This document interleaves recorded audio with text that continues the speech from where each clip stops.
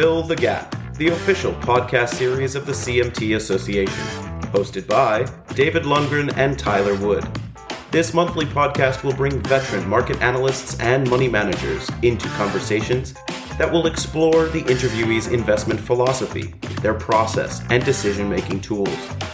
By learning more about their key mentors, early influences, and their long careers in financial services, Fill the Gap will highlight lessons our guests have learned over many decades and multiple market cycles.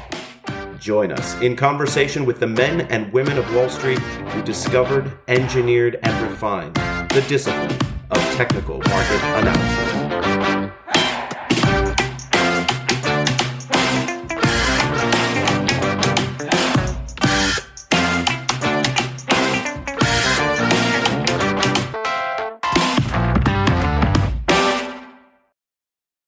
Fill the Gap is brought to you with support from Optima, a professional charting and data analytics platform. Whether you are a professional analyst, portfolio manager, or trader, Optima provides advanced technical and quantitative software to help you discover financial opportunities.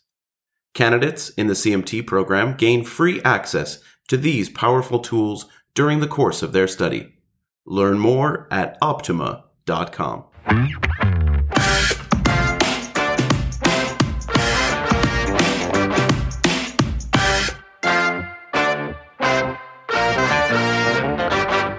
Hello, Dave Lundgren, and welcome to Fill the Gap. How are you doing today, my friend? I'm doing excellent, Tyler. It's great to see you here on the video, but it was even better to see you recently in New York at the CMT Association board meeting. I haven't done that in a couple of years, so it's always great to catch up with you virtually, but in person was even more fun. And to see the rest of the team as well was just fantastic. Absolutely. Many exciting things to come for the association in the months ahead. Right. But today, we're talking to a former colleague of yours from Fidelity Investments. Tell us a little bit about Jurrien Timmer, Dave. There's much to say about Jurrien. You know, he was, I think when I think about all of the macro strategists who really influenced my thinking and how to really appreciate and respect how the macro trends in the markets can influence equities specifically, which is what I was focused on then and now. I would say, Jurrien is absolutely at the top of the list. Our offices were located right down the hallway from each other at Fidelity. I was there from 99 to 02, and he was, of course, there before then and since then. So he's been there quite a while. He's a mainstay strategist there at Fidelity. For me, this particular conversation was especially a joy for me only because it just brought me back to my Fidelity days and reminded me, just as it was at Wellington, just how important and how embedded the technical conversation is in and amongst these, one of the largest equity managers in the world. Ned Johnson, of course, was a very heavy user of charts, which we talk about a bit with Jurrien. Mm-hmm. And just to have this conversation with Jurrien and just to hear and see how these technical concepts, weave their ways in and out of these various fundamental conversations throughout the hallways of Fidelity is just a really great reminder of how holistic that company is, but also how important technicals can be when you actually really are focused on beating a benchmark. Absolutely. I think for me, seeing macro strategists or even economists who rely so heavily on core concepts in the field of technical analysis like relative strength and intermarket analysis, understanding how to organize data in a visual way that helps you communicate these ideas. Jurrien is a quintessential example of one of the great macro strategists of our generation, but also just to think about how so many economists have brought our toolkit into the practice of what they do and how they communicate their ideas, which I think is really powerful. This was a fantastic interview. You and I could probably sit for weeks on end picking Jurrien's brain and diving deep because his encyclopedic knowledge of what's happening worldwide is really quite incredible. For all of our listeners to fill the gap, make sure that you're marking your calendars for 2023. The 50th anniversary of the CMT Association is going to be celebrated here in New York, April 26th through the 28th next year. And folks like Jurrien and many others will be joining us to share thoughts on where the markets are at next spring, as well as their process and tools. So, Dave, without any further delay, let's dive into our interview with Jurrien Timmer here on Fill the Gap.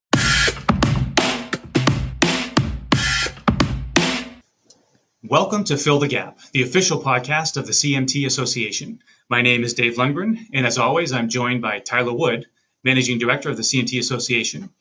This month, Tyler and I are joined in conversation by Jurrien Timmer. As a CMT charter holder, Jurrien is the Director of Global Macro at Fidelity Investments in Boston. Now, normally at this point, I would run through a quick chronology of our guest's career, but in Jurrien's case, he's been at Fidelity for nearly 30 years. So I had the good fortune of overlapping with Jurrien during my time at Fidelity, where our offices were located a few spaces away from each other on the perimeter of the infamous Fidelity chart room, which we discussed in our last episode. Now, one thing becomes abundantly clear when talking markets and strategy with Jurrien. He's a super passionate about the subject with a most extensive knowledge of the inner and outer workings of markets and their macro drivers.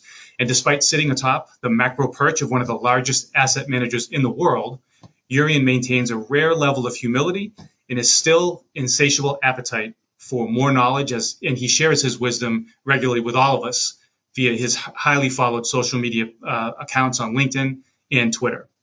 Jurrien Timmer, welcome to Fill the Gap. Yeah, thank you. That was a most generous introduction. Well, I try, and I meant every word of it. So, in our brief overlap at Fidelity, I learned a tremendous amount from you, and it was in that moment, having the good fortune of being able to attend your quarterly macro sessions that you would do there in the chart room. I learned two things from you: the importance of macro and the importance of clothing choice. I remember you would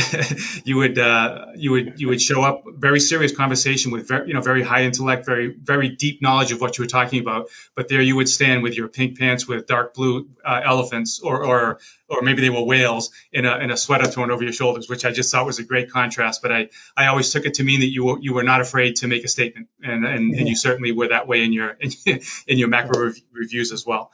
But my outfits have only gotten louder since then. Well, I have to say your sense of fashion is definitely sharpened, but it's also I always attribute it to your willingness to just stand out from the crowd, which you do in many ways in your life. So we certainly appreciate you taking the time to be with us today. I mean, you're one of those quote unquote celebrities from social media who probably doesn't need much of an introduction, but for our purposes, particularly with our listening audience, it might be of particular interest to learn a little bit about your career, and then more importantly, more succinctly, maybe what actually got you to choose to sort of meander down this path of technical analysis, given the choices you had.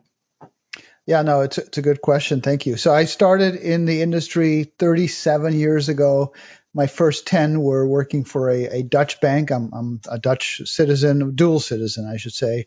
And I started by taking the only job that was offered where the employer was willing to give me some help in getting a work permit, which as a foreign student graduating from a U.S. college obviously is essential.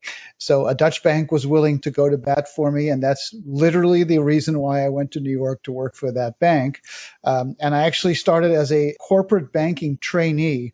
And, if there was ever something I had no interest in, it would be that. But I figured, let me just take what's offered and I'll figure out the rest later. And as it turned out, a few months after I started, that bank opened up a capital markets division in New York as a primary dealer, because this is a large Dutch institution with a large book of treasuries in the U.S. as a primary dealer. And so that's how I got involved in the markets. And I started as a bond geek. Basically, I was in the bond market. I didn't know anything about charts, and I was executing these trades, and I got, learned about the bond market. This was in the second half of the 80s, of course, the crash of 87, and then early 90s, the Greenspan cycle. And I learned that in order to understand anything about the markets in general, you need to understand how interest rates and the bond market works, because even when you look at valuation in the stock market, you have to figure out what interest rates are doing.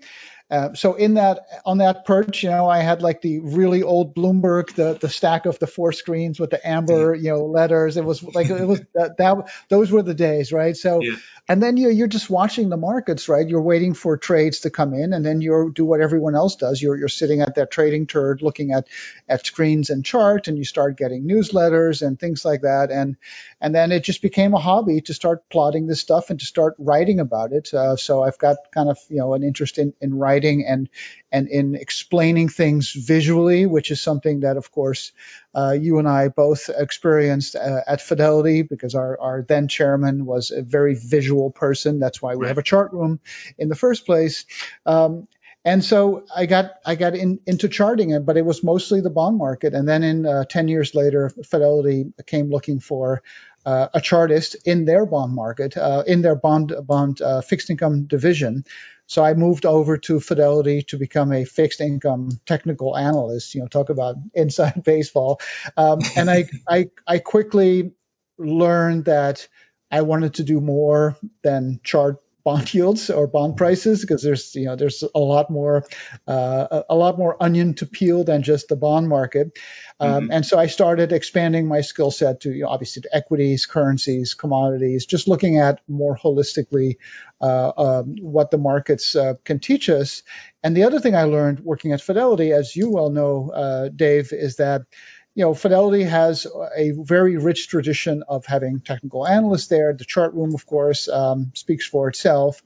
But most of the money is managed by portfolio managers who understand technicals and appreciate them, but that's not their primary driver, right? They look at fundamentals. They look at companies' stock-specific, ideas, driven by earnings and market share and all that kind of stuff. And so I quickly realized that for me to broaden my audience, and I needed to kind of speak the language that most of that audience spoke. And I started quickly expanding my toolkit from just charts or just technical patterns to macro fundamentals, so earnings, monetary policy, all that stuff. And at the end of the day, a chart is a chart, right? We're just visually depicting market information, and whether that information is technical or fundamental or quantitative, to me, it's neither here nor there. And so that kind of was how my career grew. And I started writing more. I started making more charts. I probably have an arsenal of 1,000+ charts. They're all in Excel, which people find hard to believe. But you build on that, right? After a couple of decades, you develop a pretty good toolkits, and some of those tools you discard because they worked for one cycle and then they don't work anymore, and other things you keep growing with, and then with each passing year, you kind of put a little bit more personality on the charts, so to the point where I think someone on Twitter just called me the Picasso of charts. That it's like it becomes part of your self-expression in a way. It becomes a creative outlet. So that's essentially my career in a nutshell. Yeah, I think the whole one of the things that I think about when I think about the charts that I've seen from you over the years is just your strong grasp of unique data visualization techniques, which Tyler and I have talked about quite a bit in terms of like what the sort of the next frontier is for technical analysis. It's we from the very foundations of technical analysis has always been data visualizations of various forms, whether it be point and figure or bar charts or candlesticks. Now we're talking about the VWAP, et cetera. Yeah, and a chart should tell a story, right? I do not like one-dimensional charts that has a line of the S&P on it. Like that doesn't help me. But a chart should kind of make you ask questions, and then it should answer those questions at the same time. And Edward Tufte, of course, we all know who he is. He literally wrote the book about data visualization, and he was certainly an inspiration during my formative years as a chartist. Right. When you think about macro analysis, I'm curious if there are 2 or 3 sort of touch points that you always go back to that are sort of the oil that sort of keeps the gears working in the macro world, so that you need to make sure that these things are what these 2 or 3 things are doing before you even think about looking at other charts. Is there anything like that? And then you just interestingly mentioned that there were some things in the past that had worked in prior cycles that no longer work. Are there new things that are working? So maybe you can touch a little bit about like where do you start from your macro perspective? I certainly so my just to go off to the fundamental side, to go to the dark side for a moment. That's quite right. The discounted cash flow model, which is very, very fundamental, I think is an important lens, even if you're not purely a fundamentalist, to look at the markets through, because essentially in a DCF model, you put in a cash flow or a projected cash flow in the numerator, and that could be for a stock for the S&P. It could be a company if you're a business person.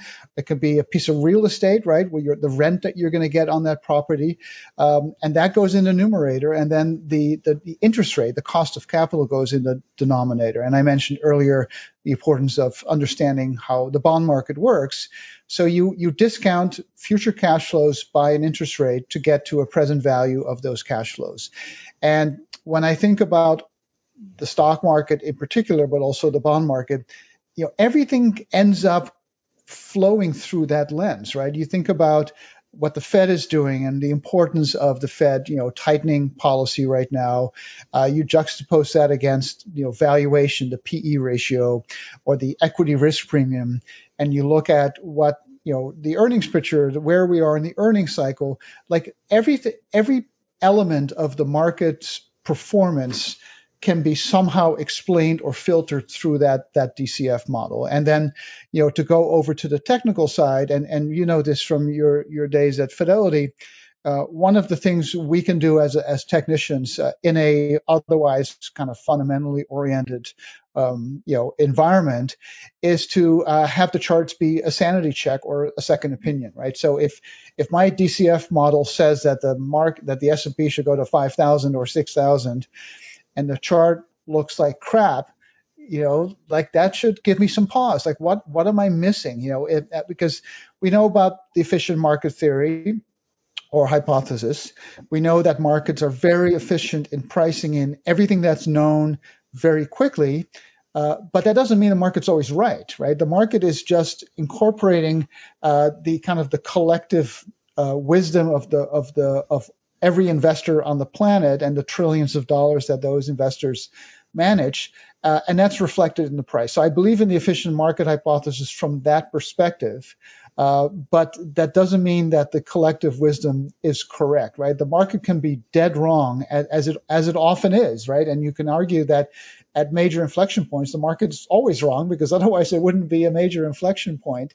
And so the market could be wrong about how far the Fed needs to push it, or whether the economy is going to push earnings growth into contraction. And so the charts can help us get a sense of, if the price pattern of a chart represents the collective consciousness of the market, which I would argue that it does, then that's a very good form of discipline as an investor or portfolio manager to have. And that's one of the things we do, or at least my colleagues in the chart room do, and you did as well, is to, if you follow a stock and it's either widely owned by the portfolio managers and it looks like dog shit, you're going to go in front of that portfolio manager saying, like, do you really want to own this? And maybe you do, but maybe the person says, well, I realize the chart doesn't look like much, but I think it will change. Then that's fine. But at least it gives you the kind of that second opinion and that sanity check.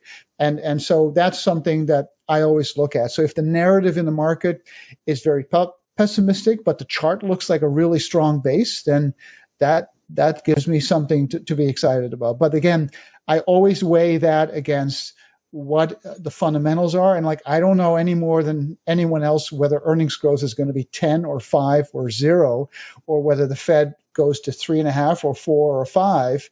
But I know what the market expects the Fed to do, and then what's priced in. And if too much is priced in, then there's an opportunity there.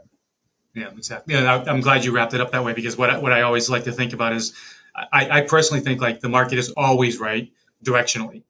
So whatever direction it's going in, it's a validated direction, because that's it's the wisdom of the crowd. But there's no doubt that direction can sometimes take on a life of its own, and that's why we have bubbles. That's why we have crashes. So it goes too far, but the direction is often right, always right, but it sometimes goes too far.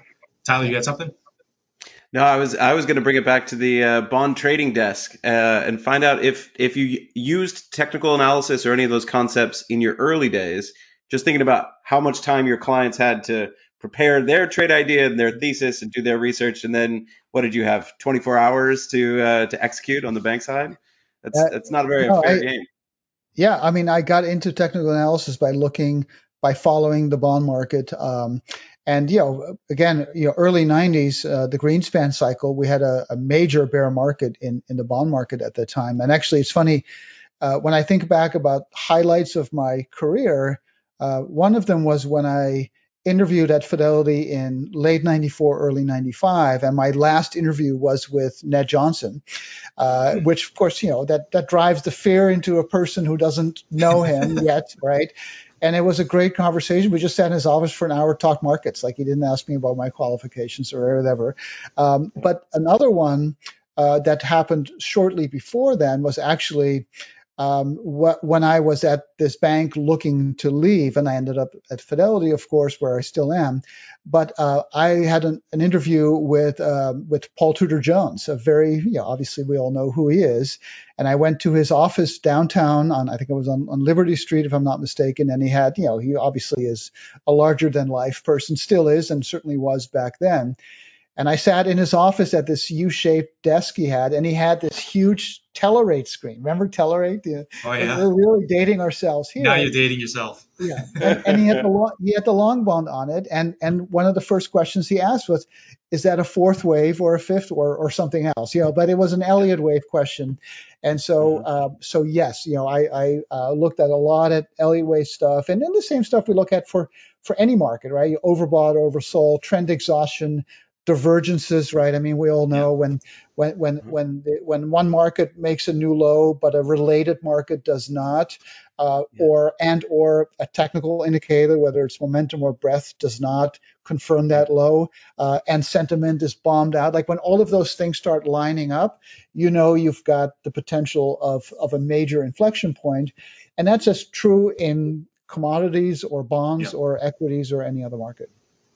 I love that you articulated the checklist of all the items you look at before deciding there's an inflection point. I mean, that just speaks to this is where experience comes in, right? I mean, I've been doing this for a while, as have you guys. But you learn from cycles, and you had a question about, sometimes indicators work for one cycle, then they don't. Time cycles can be very notorious about that, on that matter, but experience helps you, or at least it helps me, look at market history and say, well, this kind of reminds me like the 94 cycle, and there are elements to this particular cycle for the stock market that are very similar. This is back in the Greenspan days where he raised rates out of the blue, and the 2-year yield was a very helpful guide to explaining how far that corrective period had to go. It wasn't really a bear market by traditional measures. We call it a stealth bear market because we kind of went sideways for a year while the Fed was raising rates. But the 2-year yield was the proxy for the PE ratio in the stock market, and it's been the same thing this time. But that's one example. There are other, but then the analog kind of falls apart because inflation, that was a preemptive strike. This is certainly not a preemptive strike. But then I look at the 1940s, right? I mean, the World War II era, there are a lot of similarities between that and COVID. Obviously, COVID is not a world war, but maybe it's a parallel to it. Certainly, the fiscal and monetary policy response, the inflation, the supply chain bottlenecks. You think about it, right? The economy was remobilized or mobilized to enter World War II, and then when the GIs came back, that economy was geared to mobilizing for war, not for bringing these people back in. They all have to find jobs, right? And so there are definitely some parallels. I interviewed maybe a month ago. I interviewed Ben Bernanke, and I asked him about that, and I was really impressed by the level of detailed knowledge he has of that period in the late 40s. You had the inflation hangover. You had everyone coming back. The economy wasn't able to meet that. It's very, very similar to today. And by the way, that was a 26% decline. This was a 25% decline. So again, their history rhymes. It doesn't repeat. But I take different pages from different pieces of history, and that's how you build kind of a holistic view of this cycle, borrowing from past cycles. Because we know market behavior is a subset of human behavior, right? And so that's why the market does tend to do the same things in different settings, in different ways, but it's still people buying and selling. And they rarely make rational decisions at both either the highs or the lows, as we know. Yeah, well said. You being a macro strategist with a global perspective, touching on all asset classes, and you have a very in-depth knowledge of cryptocurrencies and blockchain, et cetera, as well. So we have a lot to talk about, and I know you have somewhat of a hard stop today. So why don't we just jump right into where we are in the markets today? Because I think the sort of the intro to this discussion really highlights some critical points that we're dealing with today as investors, and that is probably at the sort of overarching level is are we in some sort of a regime transition? And if we are, what tools that have worked in a deflationary environment are just not going to work going forward? What tools have worked through deflation but will still be valid going forward? Perhaps that discounted cash flow, that the time value of money seems to always be relevant no matter what. So maybe let's start with this. So equities. Do you think equities have bottomed in this cycle? I think they have, but at the same time, I think we're lacking a compelling bullish catalyst. Not that there ever is one at the bottom, right? I mean, exactly. maybe there is, but most people don't see it. Sure. But, yeah. I've been, so we have it's good to distinguish between the market cycle and the secular trend Right. in this for this conversation. And it's my view that we've been in a secular bull market since the 2009 low, right? The 2000s was a period of secular, kind of a lost decade, just like the 70s were. I mean, inflation was different, of course, but since 2013, when the S&P for the first time made a new all-time high following the 2000 and the 2007 peaks, I became a secular bull. And my thesis has been that that's driven by demographics, aging baby boomers solving for income at a time when there is no income to be gotten from the bond market. It's part of the great moderation story. And part of it is financial engineering, right? It's declining interest rates, low tax rates, lots of share buybacks, financial engineering in that sense.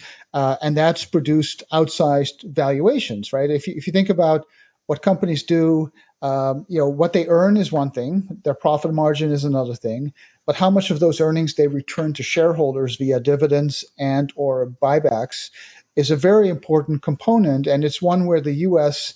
Kind of crushes the rest of the world, because the rest of the world, like Japan, Europe, and other countries, other regions, don't have this kind of buyback shareholder mentality. So in the U.S., 80% of earnings are returned to shareholders via buybacks and dividends. The rest of the world, it's about 50 or 60%. That 80% commands a premium, because if you're a shareholder, if you're an investor, you get more of your earnings back. You're going to pay more for that, right? You're going to pay more for each dollar of earnings when that happens. So those elements have all been part of the secular thesis, and declining interest rates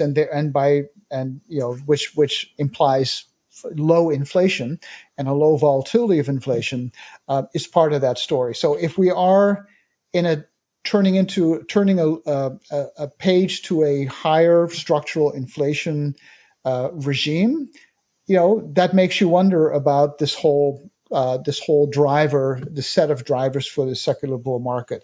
I for one am not ready to conclude that the bond market or bond yields have ended their 40-year secular downtrend.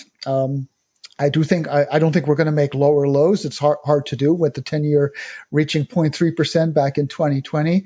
But if there's one area where mean reversion has paid off, it's in long yields, right? If you look at a 40-year chart of yields, every time if you do like a Bollinger Band or something like that through it, every time you reach so many standard deviations above that falling trend line, it's paid you to buy bonds and do the opposite on the other side of that. And so I'm not ready to conclude that 4-decade run of mean reversion is coming to an end, but it could, right? And from what I can see, it's hard to imagine inflation. I think inflation has peaked for this cycle, but that doesn't mean it's going to go back to 2% by next year. I think mathematically it's very hard for that to happen. That puts the Fed in play, right? Because then all of a sudden the Fed put is maybe more out of the money than it used to be, right? Over the past, since the financial crisis, whenever there was anything wrong with the market, the Fed could just go full on and ease as much as it could to help financial conditions recover. because inflation was not an issue. Inflation was MIA, was below the Fed's target of 2%, for 15 years. That dynamic seems to have changed now, right? And even if we go from 9% down to 4, which is a huge improvement, that would still be 4 and not 2, right? So that's still an environment where the Fed can't really respond in the same way that it has over the past decade and a half since the Great Recession. So there are a lot of ways you can think of that. Maybe the next 5 or 10 years are going to be different from that perspective, and maybe this secular bull market, which historically has lasted about 18 years or so, this one is shorter, right? 09 to 22, that's only 13 years. Maybe that's all there is. Maybe we're kind of at a more mature phase of that secular bull market than I thought we were. And this is one caveat, of course, for technical analysis. Like when you think about secular trends and you look at past secular bull markets, 80s and 90s is one of them, 50s and 60s is another one, the 20s is a third one.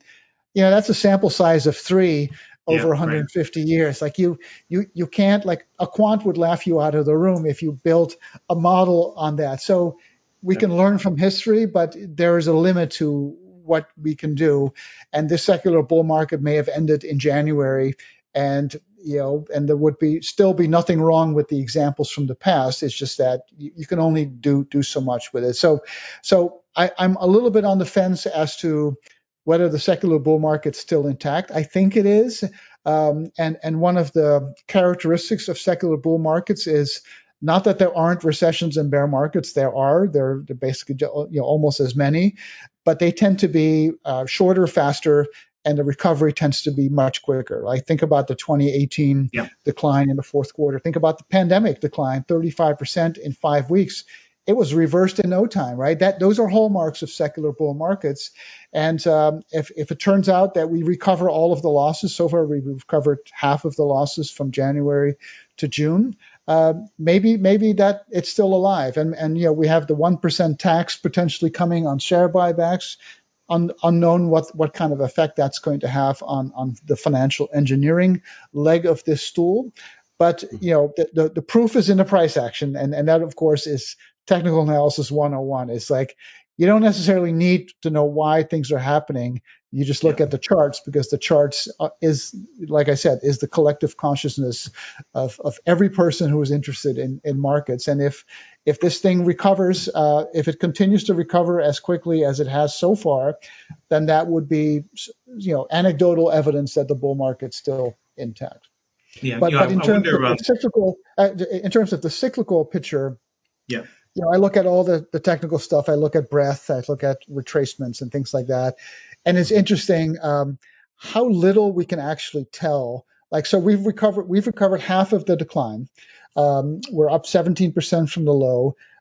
Percentage of stocks above their 50-day moving average is at 92%. It was at 2% just in the middle of June, right? That's a pretty rapid recovery.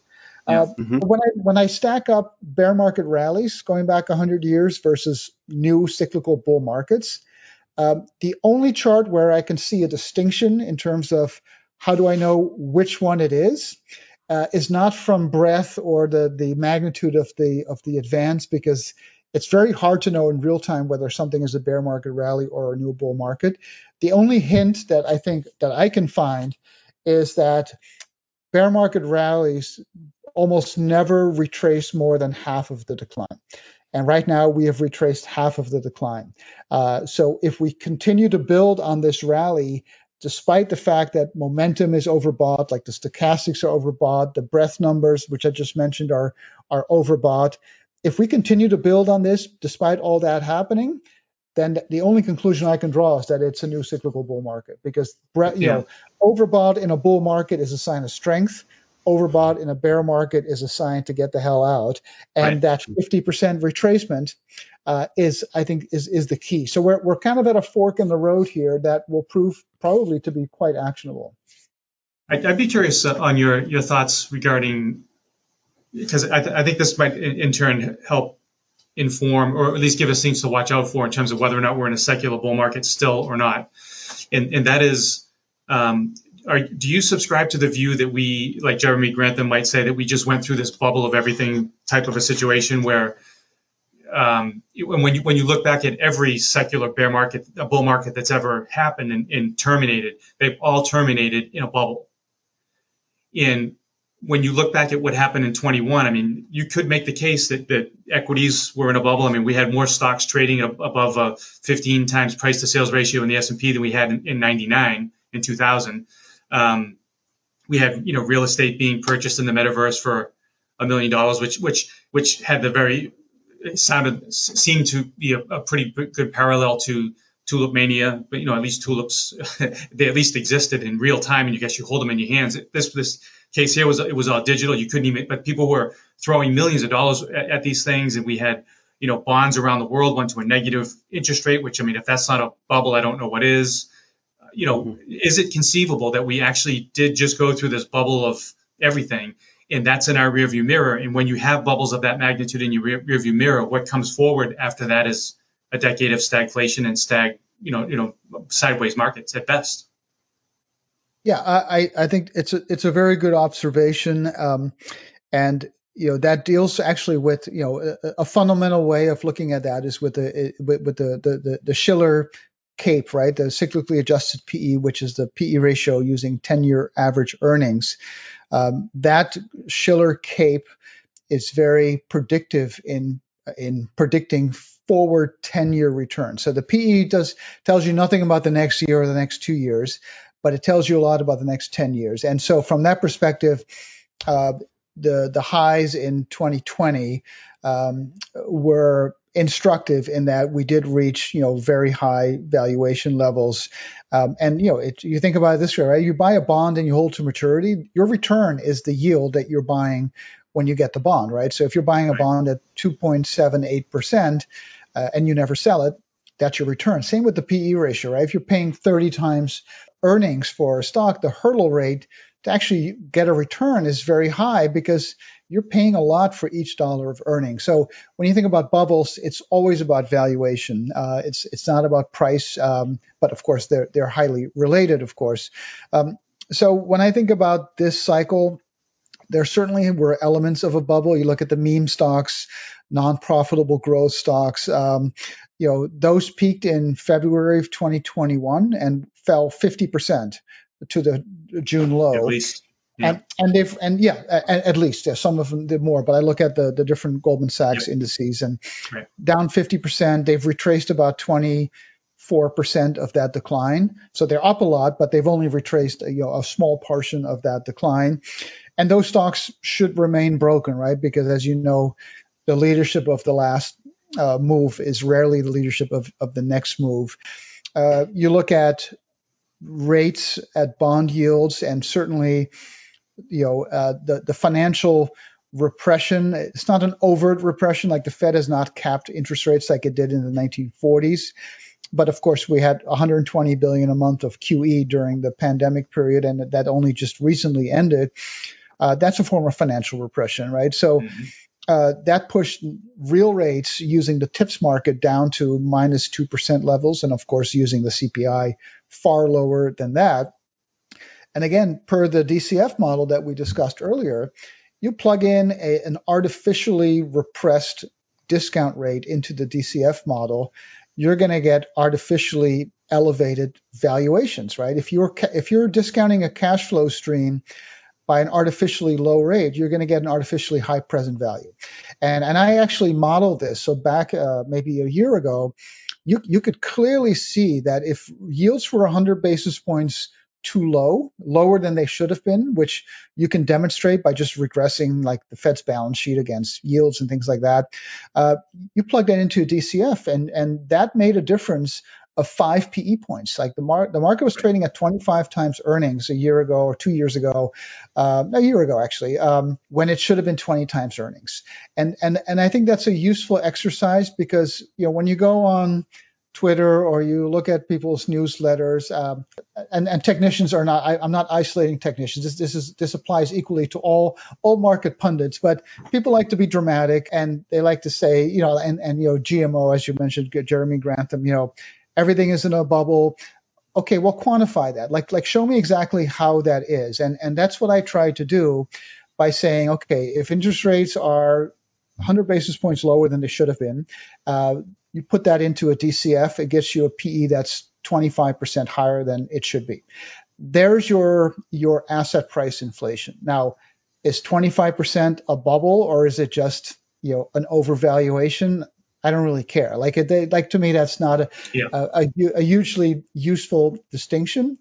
But a lot of that has been corrected, right? I mean, when the Fed went from kind of permanently at zero, or at least that was the expectation, to now saying we're going to go to 3.5 or maybe higher.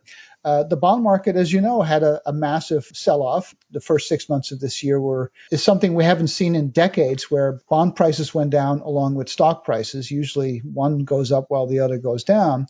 So a lot of this dislocation that was driven by the Fed has been resolved. And so if it was a bubble, I think the bubble has burst and we're back towards some sort of balance. But if the market keeps running here without the help from earnings, then it's by definition all valuation. Then maybe we go right back to where we were, a year ago, where you had all markets kind of financially repressed to be overvalued, both the bond side and the stock side. And so that's kind of how I see it. That would imply then that if that's the case, your latter description of the environment, which is valuation keeps a cap on things because of the regime that we've transitioned to, that doesn't preclude cyclical bull and bear markets from happening, but it might put a cap on that secular outlook in the sense that, if rates have gone sideways, you said rates are probably done going down, but they're not going to go up. So that implies somewhere between, not to put words in your mouth, but let's just say it's between 1.5% and 3%. We just kind of find a range in there for the next several years. That could be the driver of the impending cyclical bull and bear market that we foresee. But you also mentioned a couple of things that I think can come together to help maybe bring some clarity as well. One is that we could say that there was a bubble in meme stocks and parts of technology, et cetera. That's all been washed out. And so that adds to the idea that perhaps the downside is less of a risk than it was before because the bubble has been taken care of. But you also mentioned that what led in previous bull markets does not typically lead in the next bull market. So does that imply that whatever cyclical bull market we have that lies before us, it's not to be expected to be led by tech? And if so, what would you think? Yeah. So when you look at long-term history, so I look at 150 years worth of real returns for the S&P, and I look at 10-year CAGRs, compound annual growth rates of different ratios, right? Stocks to commodities, bonds to stocks, growth to value, small to large, U.S. to non-U.S. There's a super cycle there. You can clearly see when you do a 10-year rate of change, you can see it. And growth to value, large to small, U.S. to non-U.S., stocks to commodities, they're all at that point where both from a timing and a price point of view should be peaking. And again, that's a 10-year rate of change. That's a long time. You can see a lot of different things happening in that time. But I think it's interesting because if interest rates have bottomed for the secular trend, which I think is kind of, that's not a controversial opinion to have because they went almost to zero and now we have, high inflation. And even though the inflation rate's probably going to come down, it may not come down back to the Fed's target, and that's going to remove the Fed put to some degree. So you put those things all together, the 1% tax on buybacks, maybe that affects financial engineering.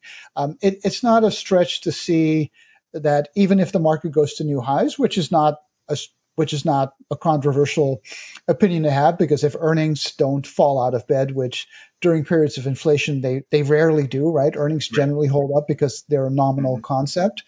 Companies sell into the nominal economy, not into the real economy, right? But if that discount rate stops being a tailwind, maybe it doesn't become a headwind, but it stops being a tailwind, then that's going to put a cap on valuations. And one thing we can learn from periods of inflation is that valuations always get cut, right? The earnings don't really skip a beat, but investors are smart enough not to pay for those earnings because it's a money illusion, basically. And so when I combine that with these charts showing these 10-year rates of change, and I look at demographics, right, the percentage of the U.S. population over 65, those are all kind of peaking in the next few years, and that tells me that it will be value that's going to run the market in the coming years.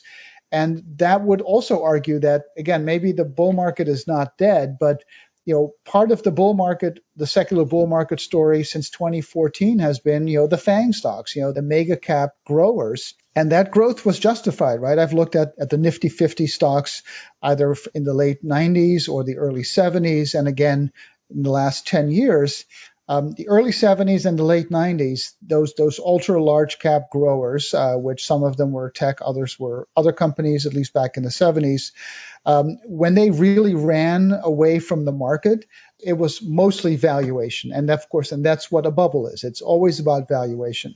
This run has been fully justified by relative earnings.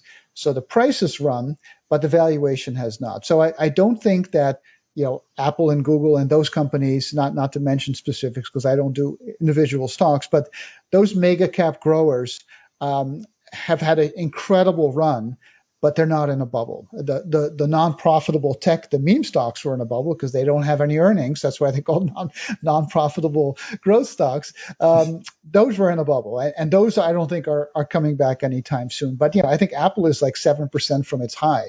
So if there's not a bubble there, then maybe that doesn't change the picture. But based on long-term charts, I think it's going to be value, real assets over financial assets, and that, by definition, implies that inflation is going to be a structural phenomenon and not just a cyclical one, because those are the sectors and styles that work with inflation. When you look at the last 20 years, I think at least 15, if not 20 years, one of the drivers of why these mega cap growth companies did so well was because there was a dearth of growth anywhere else. I mean, we can say that the U.S. outperformed over the past, whatever it is, 15 years. But if we're really being honest, what actually happened is that technology outperformed over the last 15 years. And the U.S. is the best ecosystem of technology on the planet. That's why the U.S. outperformed. And so on top of that, you had declining rates and discounted cash flows exploded because of that. So therefore, this is where we are today. So I get all that. And if it's changing, I can accept that it's changing. And trust me, if the charts change, I will go with that. And I'm starting to see some of it. But I just from a pure intellectual perspective, just curious, it's my belief that value never actually works. What works is that catalysts happen in the economy to unlock the fundamental opportunity and potential of those companies that are otherwise deemed to be value. And when that happens, they become growth. So if I'm thinking about all the potential sea change of environment that you're describing, like I'm thinking Europe starts to outperform because it's cheap, it's mostly industrial and financials and all these other things. Would that not imply for that to happen, although we're seeing inflation, would that not imply that the real growth has to also come with that, so that it's because growth has to unlock value? It's not just going to unlock because growth is doing poorly. Growth stocks, value doesn't do well just because growth is doing poorly. In fact, from a relative perspective, growth stocks do poorly because value finally works. Mm-hmm. And we know why it hasn't worked for the last 10 or 15 years. What about it, the macroeconomy that you see going forward, actually justifies fundamentally value working and ultimately becoming growth stocks? Yeah, no, it's a great question, and it's a good long-term philosophical question. Most of the world is kind of trapped in a slowing demographics malaise or secular stagnation, right, to use a common term for that. And the secular growers obviously worked very well for that because there was little growth to be found elsewhere. And without any inflation, there was no pricing power in the rest of the economy. We're seeing that change now. Of course, energy, its earnings estimates are up 150%, but it's only 4% of the market, right? So it doesn't matter as much. And in Europe, it's a lot of banks, and you have low interest rates, and you have problems in the periphery. You have the same thing in Japan. So part of it is just sector composition. As you know, the U.S. is much more growthy, and the growth to value trade is the same trade as the U.S. versus non-U.S. trade, because it's all about these very large cap companies doing very well, and they've built such powerful moats. So you think about the network, and we can talk about that with crypto, because that's about networks as well. But once your network gets so powerful that it becomes impenetrable, you're pretty much golden. But what we saw in the first 6 months of this year is that these long duration stocks, as we call them, right? So these are companies where you are paying for a very long visible stream of earnings, which in cyclicals and in value stocks, by definition, you don't have because they're cyclical. But the caveat is that when you price a long duration stock, the discount rate, the interest rate matters a lot because you just, plug that into the DCF. A 100 basis point change in the discount rate for a high PE stock has a bigger impact than 100 basis points for a low PE stock. And so that's why a lot of these companies got severely derated, even though their earnings were didn't necessarily skip a beat. And so the growth story does hinge on the interest rate story to some degree. I mean, we're all going to have iPhones until the day we die, probably. But that doesn't mean that Apple deserves a higher multiple than it gets now. And so it does come down to valuation. Energy is only 4% of the market today, but back in the early 80s, it was energy and materials were 27% of the S&P 500. Yeah. So there's another element to that. But I like your way of thinking about how value stocks basically become growth stocks once you have more visibility on the runway.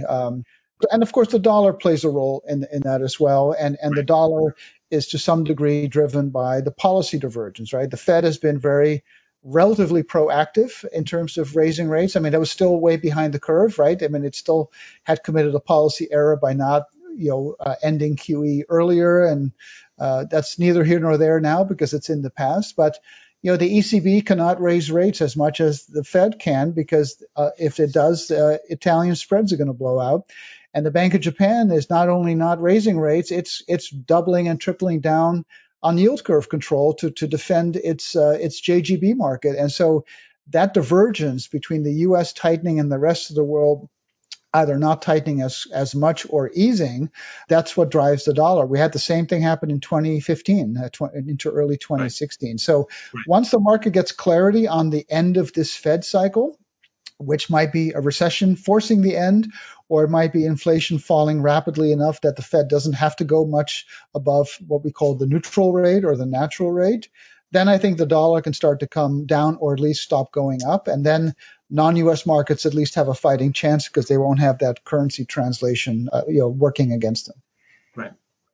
Jurjen, you mentioned earlier that the leadership in the new phase of the secular bull market often doesn't reflect leaders going into periods of downdraft. And so on a relative basis, just even this summer, June and July, we saw healthcare outperform the S&P. And in terms of sector allocation right now, industrials are outperforming on a relative basis. Would you see more of that being driven by technological innovations in those sectors that maybe weren't always known as technology leaders? And I'm thinking about automation and robotics and things like John Deere and Caterpillar. And then within the healthcare side, we've talked about that global war against the coronavirus and all of the new developments in gene therapy or new technologies in terms of vaccine creation and the amount just invested in healthcare technology. Do you see those as the big drivers, or do you think the industrial sector and maybe even healthcare are being driven by maybe intermarket elements, like industrials being driven by the fact that commodities are so much higher now and there's profitability to be captured? I think it's a combination of both. I mean, biotech, healthcare. I think I would view that as part of the mega cap growth leadership. I mean, biotechs are not mega cap by definition, but there's parts of the consumer sector. Amazon's considered a consumer stock. Part of the biotech side. That's all these long duration growth stories, and I don't think that's going away. Maybe the valuation piece has peaked, but on the value side, you mentioned industrials. We have a pretty significant geopolitical pivot going on. Reversing potentially the kind of the 20 or the 2 decades long period of globalization, right? So, I mean, this is part of the Biden policy is to reshore supply chains. I mean, we all learned during the pandemic that, wait a minute, all of our medical stuff is built in China, like, hello, national security, that sort of thing. And so I think there's a push underway, and we see that in semiconductor chips already happening, to bring that back. And I think if that unipolar power structure we've had for so many decades, where the U.S. was, in charge, fractures to a multipolar system where obviously China becomes a bigger player. And the result of that is that the arbitrage of labor and capital that was part of globalization reverses. and it happens obviously in a more modern way, right? If a company resource their supply chain, if an industrial company resources its supply chain back into the US, there's going to be a lot of robotics and automation involved. And Hmm. if that creates a longer view on the visibility of profit margins and therefore profits, and if that makes those companies less cyclical because they're going to be less vulnerable to the whims of globalization, Hmm. then I could see companies like that catching a premium Hmm. valuation wise that maybe they didn't get in the past. And that's well beyond just, if you're an energy company and the price of oil is here, you're going to make so much money. But part of it Right. is also that, especially on the energy side, we have this whole ESG movement, which I think is here to stay. Um, Hmm. but energy companies, have gone through enough boom and bust cycles, and we've lived through a lot of them where the shareholders, the investors in those companies, are telling these energy companies, especially the energy service companies, is like, stop drilling for new oil every time oil goes up $10. Like, just stop it. Yep. Exercise some capital discipline. If you're Yep. running a rise in oil prices, that's great. You're going to earn more. Give me some Yeah. money back as a dividend and call it a day. Don't start throwing a bunch of capital after it. And so between that and the ESG movement, which of course is also, I don't want to say punishing, but it's a disincentive to drill more holes in the ground as well. That I think will actually help the energy and materials sector from a long-term perspective as well. So maybe that feeds into kind of the secular story as well. Uri, I know we're bumping up against time, and I'm curious if we have time for one quick moment to share your thoughts on crypto and blockchain, and then we'll let you go. So, Yeah. can you help? Like, I just this morning, just in preparation for asking you this question, I just, as I always do, I said, what's the difference between Bitcoin and blockchain? And it's always, people are excited about crypto, but what they end up talking about is blockchain, because that's actually what matters. So crypto is just one way to use blockchain, and then it becomes a question of whether or not there's any value to crypto. Is it possible that it was just the easiest thing that we could do most immediately with blockchain, and it shows you how it works, but it actually has no end use case? And it was a very famous strategist at a very large mutual fund company, who's the macro strategist, who has a CMT charter, once said, things may be very scarce, but if they have no use case, there is no value. So you may I know wonder who who I'm that talking. was. No, it's a great question. So what's unique about the digital asset space is that it is all about the blockchain. I mean, that Yeah. is a game changer. Cutting out the intermediaries and having that distributed ledger. That's a pretty powerful innovation that's going to be with us, and it's going to grow and expand. The crypto, the tokens, right? Whether it's Bitcoin or some other token, is the way. I don't know exactly how to explain this, but many blockchains have a token, and that's how you add value to the blockchain. So when the internet was developed, there was no token, right? You could buy a company that was developing their product on the internet, but you could not buy the ITTP, protocol. In blockchain, you can, right? You have Ethereum, you have Bitcoin, you have other tokens that are a direct monetization of that blockchain. And so for me, it comes down to the network effect, right? We talked about Apple, like Apple has a gigantic network that's impenetrable. If I develop a better iPhone tomorrow, I'm never going to take market share away from Apple because their moat is too strong. And I think Bitcoin and Ethereum are in that same position where you look at historical S curves, adoption curves. Ethereum and Bitcoin are far and away, the largest, and they have that first mover advantage.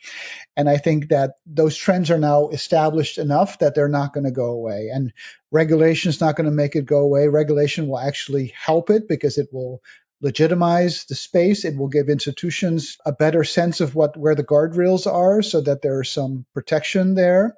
And it really just comes down at that point to the valuation. Again, it's always about valuation more so than price. And Bitcoin's price is back to the 2020 levels, but Bitcoin's valuation, which I determine or define as the price to network ratio, so the price per millions of addresses, is back to 2014 levels. So from that perspective, Bitcoin is cheap. And if you think or if you believe, and this has to be part of your thesis if you're going to believe that, and if not, then you're not going to be interested in the space. But if you think that Bitcoin or Ethereum's network continues to grow in line with historical S curves, whether it was internet adoption or mobile phone adoption or anything else historically, and if that continues to grow up and to the right, then there is a play there, right? And then it's just a question of how fast that network grows. If it grows slower than we think it does, and the price is already above it, then yeah, Bitcoin's a sell. But if Bitcoin at 24,000 is below that curve and it continues to grow, then it's a buy. And it becomes like a growth stock in that sense, right? If you're in a technology company and that technology company's network is growing and the price is below that projected network, it doesn't lend itself to a DCF because there are no cash flows in Bitcoin. But it's the same idea, right? You're projecting a growth rate and then you're comparing where the price is today versus that projected growth rate. And Metcalfe's law is what we look at in crypto, and it says that if the network grows, the valuation will grow exponentially to that network, which is exactly what's happened to Apple and other tech companies. So that's how I think of it. But the token is inseparable from the blockchain because the token is the way to participate in the blockchain, and that's what's unique about crypto versus internet, 2 decades ago. And the S curve that you mentioned that's a critical input to the thought process for growth investing. I mean, if you can capture one of those S curves, it's invaluable. It'll make your career. And so it's all about the slope of that S curve going forward. That's what's going to drive the value for Bitcoin, I think. I understand the S curve of telephones back in the day, televisions, PCs, radio, railroad miles, highway miles, right? Flight miles. They're all S curves. What's easy to grasp in those S curves is the use case of those things that are being mapped to that curve. I still don't understand what the use case is of Bitcoin, not blockchain. I totally get that. Like, that's actually going to transform the economy in ways that we don't even know yet, much like the internet has transformed our economy today in ways that we couldn't imagine 20 years ago. What's the actual use case of digital currency? Is it a currency or is it something else? And why is it on that S curve? I think it's a commodity currency. And, I don't subscribe to the Bitcoin maximalist notion that it's going to replace the dollar. I think that's all nonsense. If anything, it will solidify the dollar's status as reserve currency. And I think the key missing link there, or not the missing link, but the key link is not so much Bitcoin, but the stable coin market, not like Tether, which is very shaky or sketchy, but like Circle, others that are basically like money market funds, right? They're collateralized money market funds. They will soon be regulated. I think that's the first regulation that's going to come. And that's going to make the dollar more portable as a digital currency around the world, whether or not the Fed comes out with a digital dollar or not. It almost doesn't have to, because so the stablecoin ecosystem will drive that, and then Bitcoin will be the transaction layer. And I think Bitcoin, of course, is very volatile. It doesn't make it useful, to go buy your coffee, but it is useful and being used for large transfers of assets, especially if you're in a regime that's not as friendly or stable as the U.S. is, right? You go to Nigeria or other countries. And, again, the size of the network plays a role here, right? And the L2 layers, right? So think about the payment layers on top of the L1 Bitcoin layer. You think about Strike, Lightning, things like that. If the ecosystem gets big enough and enough people own Bitcoin and own stable coins, and they start transacting with each other, but keeping their money within that Bitcoin ecosystem, the volatility angle doesn't matter anymore, right? The volatility only matters when you go from Bitcoin back into fiat and from fiat back into Bitcoin. So again, the promise of the potential of a large network effect will correct some of those challenges that Bitcoin has. But I think of it as a commodity currency. It has elements of gold, at least potential. I think of it as the precocious younger sibling of gold. It's trying to be like gold, but it hasn't grown up quite enough yet. And so part of it, I think, is an aspiring store of value. Part of it is an aspiring payment system. It has not succeeded yet as that because it's too volatile.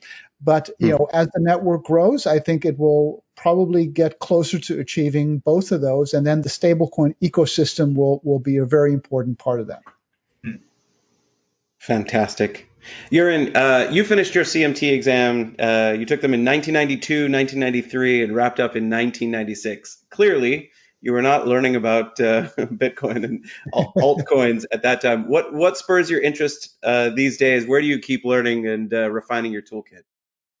It's all macro all the time. Even with something like Bitcoin, it's very micro, but it's also macro because the macro creates the narrative, and the macro 2 years ago was the opposite of what it is today in terms of, money printing till the cows come home. You look at M2 growth, all that stuff. All of that is now on the other side of that, but it doesn't make it any less compelling. So to me, macro is, and that's ultimately what I do is macro, and the technicals is part of that. The fundamentals are part of that. Any asset class is fair game as far as I'm concerned. But to me, it's a never-ending puzzle. It's a tremendous intellectual, stimulating exercise. It's like four-dimensional chess, And if I didn't do it for a living, I would do it as a hobby. So I think it's a great thing to be involved with. And if I can impart some of my accumulated experience over the last 4 decades into sound bites that help our clients or people on Twitter make more informed decisions, then I think we all win. Whether they're clients of Schwab or Fidelity, I really don't care. If they can make better decisions, I'm never going to have easy answers. There are no easy answers, but I can share pieces of the puzzle of what I've learned. And if people can use that to make better decisions about their life savings, and in this country, in the U.S., it's a DIY, system, right? We have to save for our own retirement. We don't have some pension plan to do it for us. Then I think if we can make sound investment decisions, then we all win. So that's ultimately what keeps me going on a daily basis. What a worthwhile pursuit. Jeroen, thank you so much for taking time with us today. I know you've got many meetings to get to. Thank you very much for all of your insight and wisdom. We didn't even get to talk about, a cookbook that you need to write and, cycling memoirs or what you're going to do at Burning Man. But I'm going to be doing some TikTok videos for Fidelity while I'm cooking and talking markets, and we're going to call them Chopping and Charts. So stay tuned. Chopping and Charts. Oh boy, that's awesome. Fantastic. Appreciate your time today, and we'll see you again really soon. Awesome. Thank you. Be well. Fill the Gap is brought to you with support from Optima. In addition to candidates' study of the official CMT curriculum, Optima provides a full video course on all of the material that candidates need to know for each level of the CMT exams. Each course is broken up into modules ranging from 15 to 45 minutes, depending on the complexity and length of the topics being covered. Learn more at optima.com.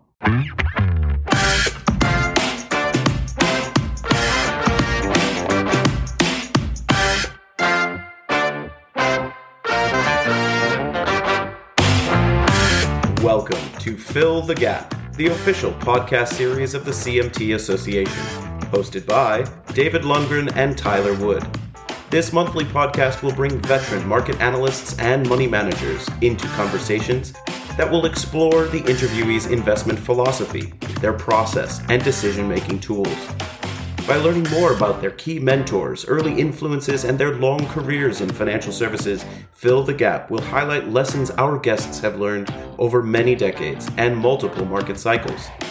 Join us in conversation with the men and women of Wall Street who discovered, engineered, and refined the discipline of technical market analysis.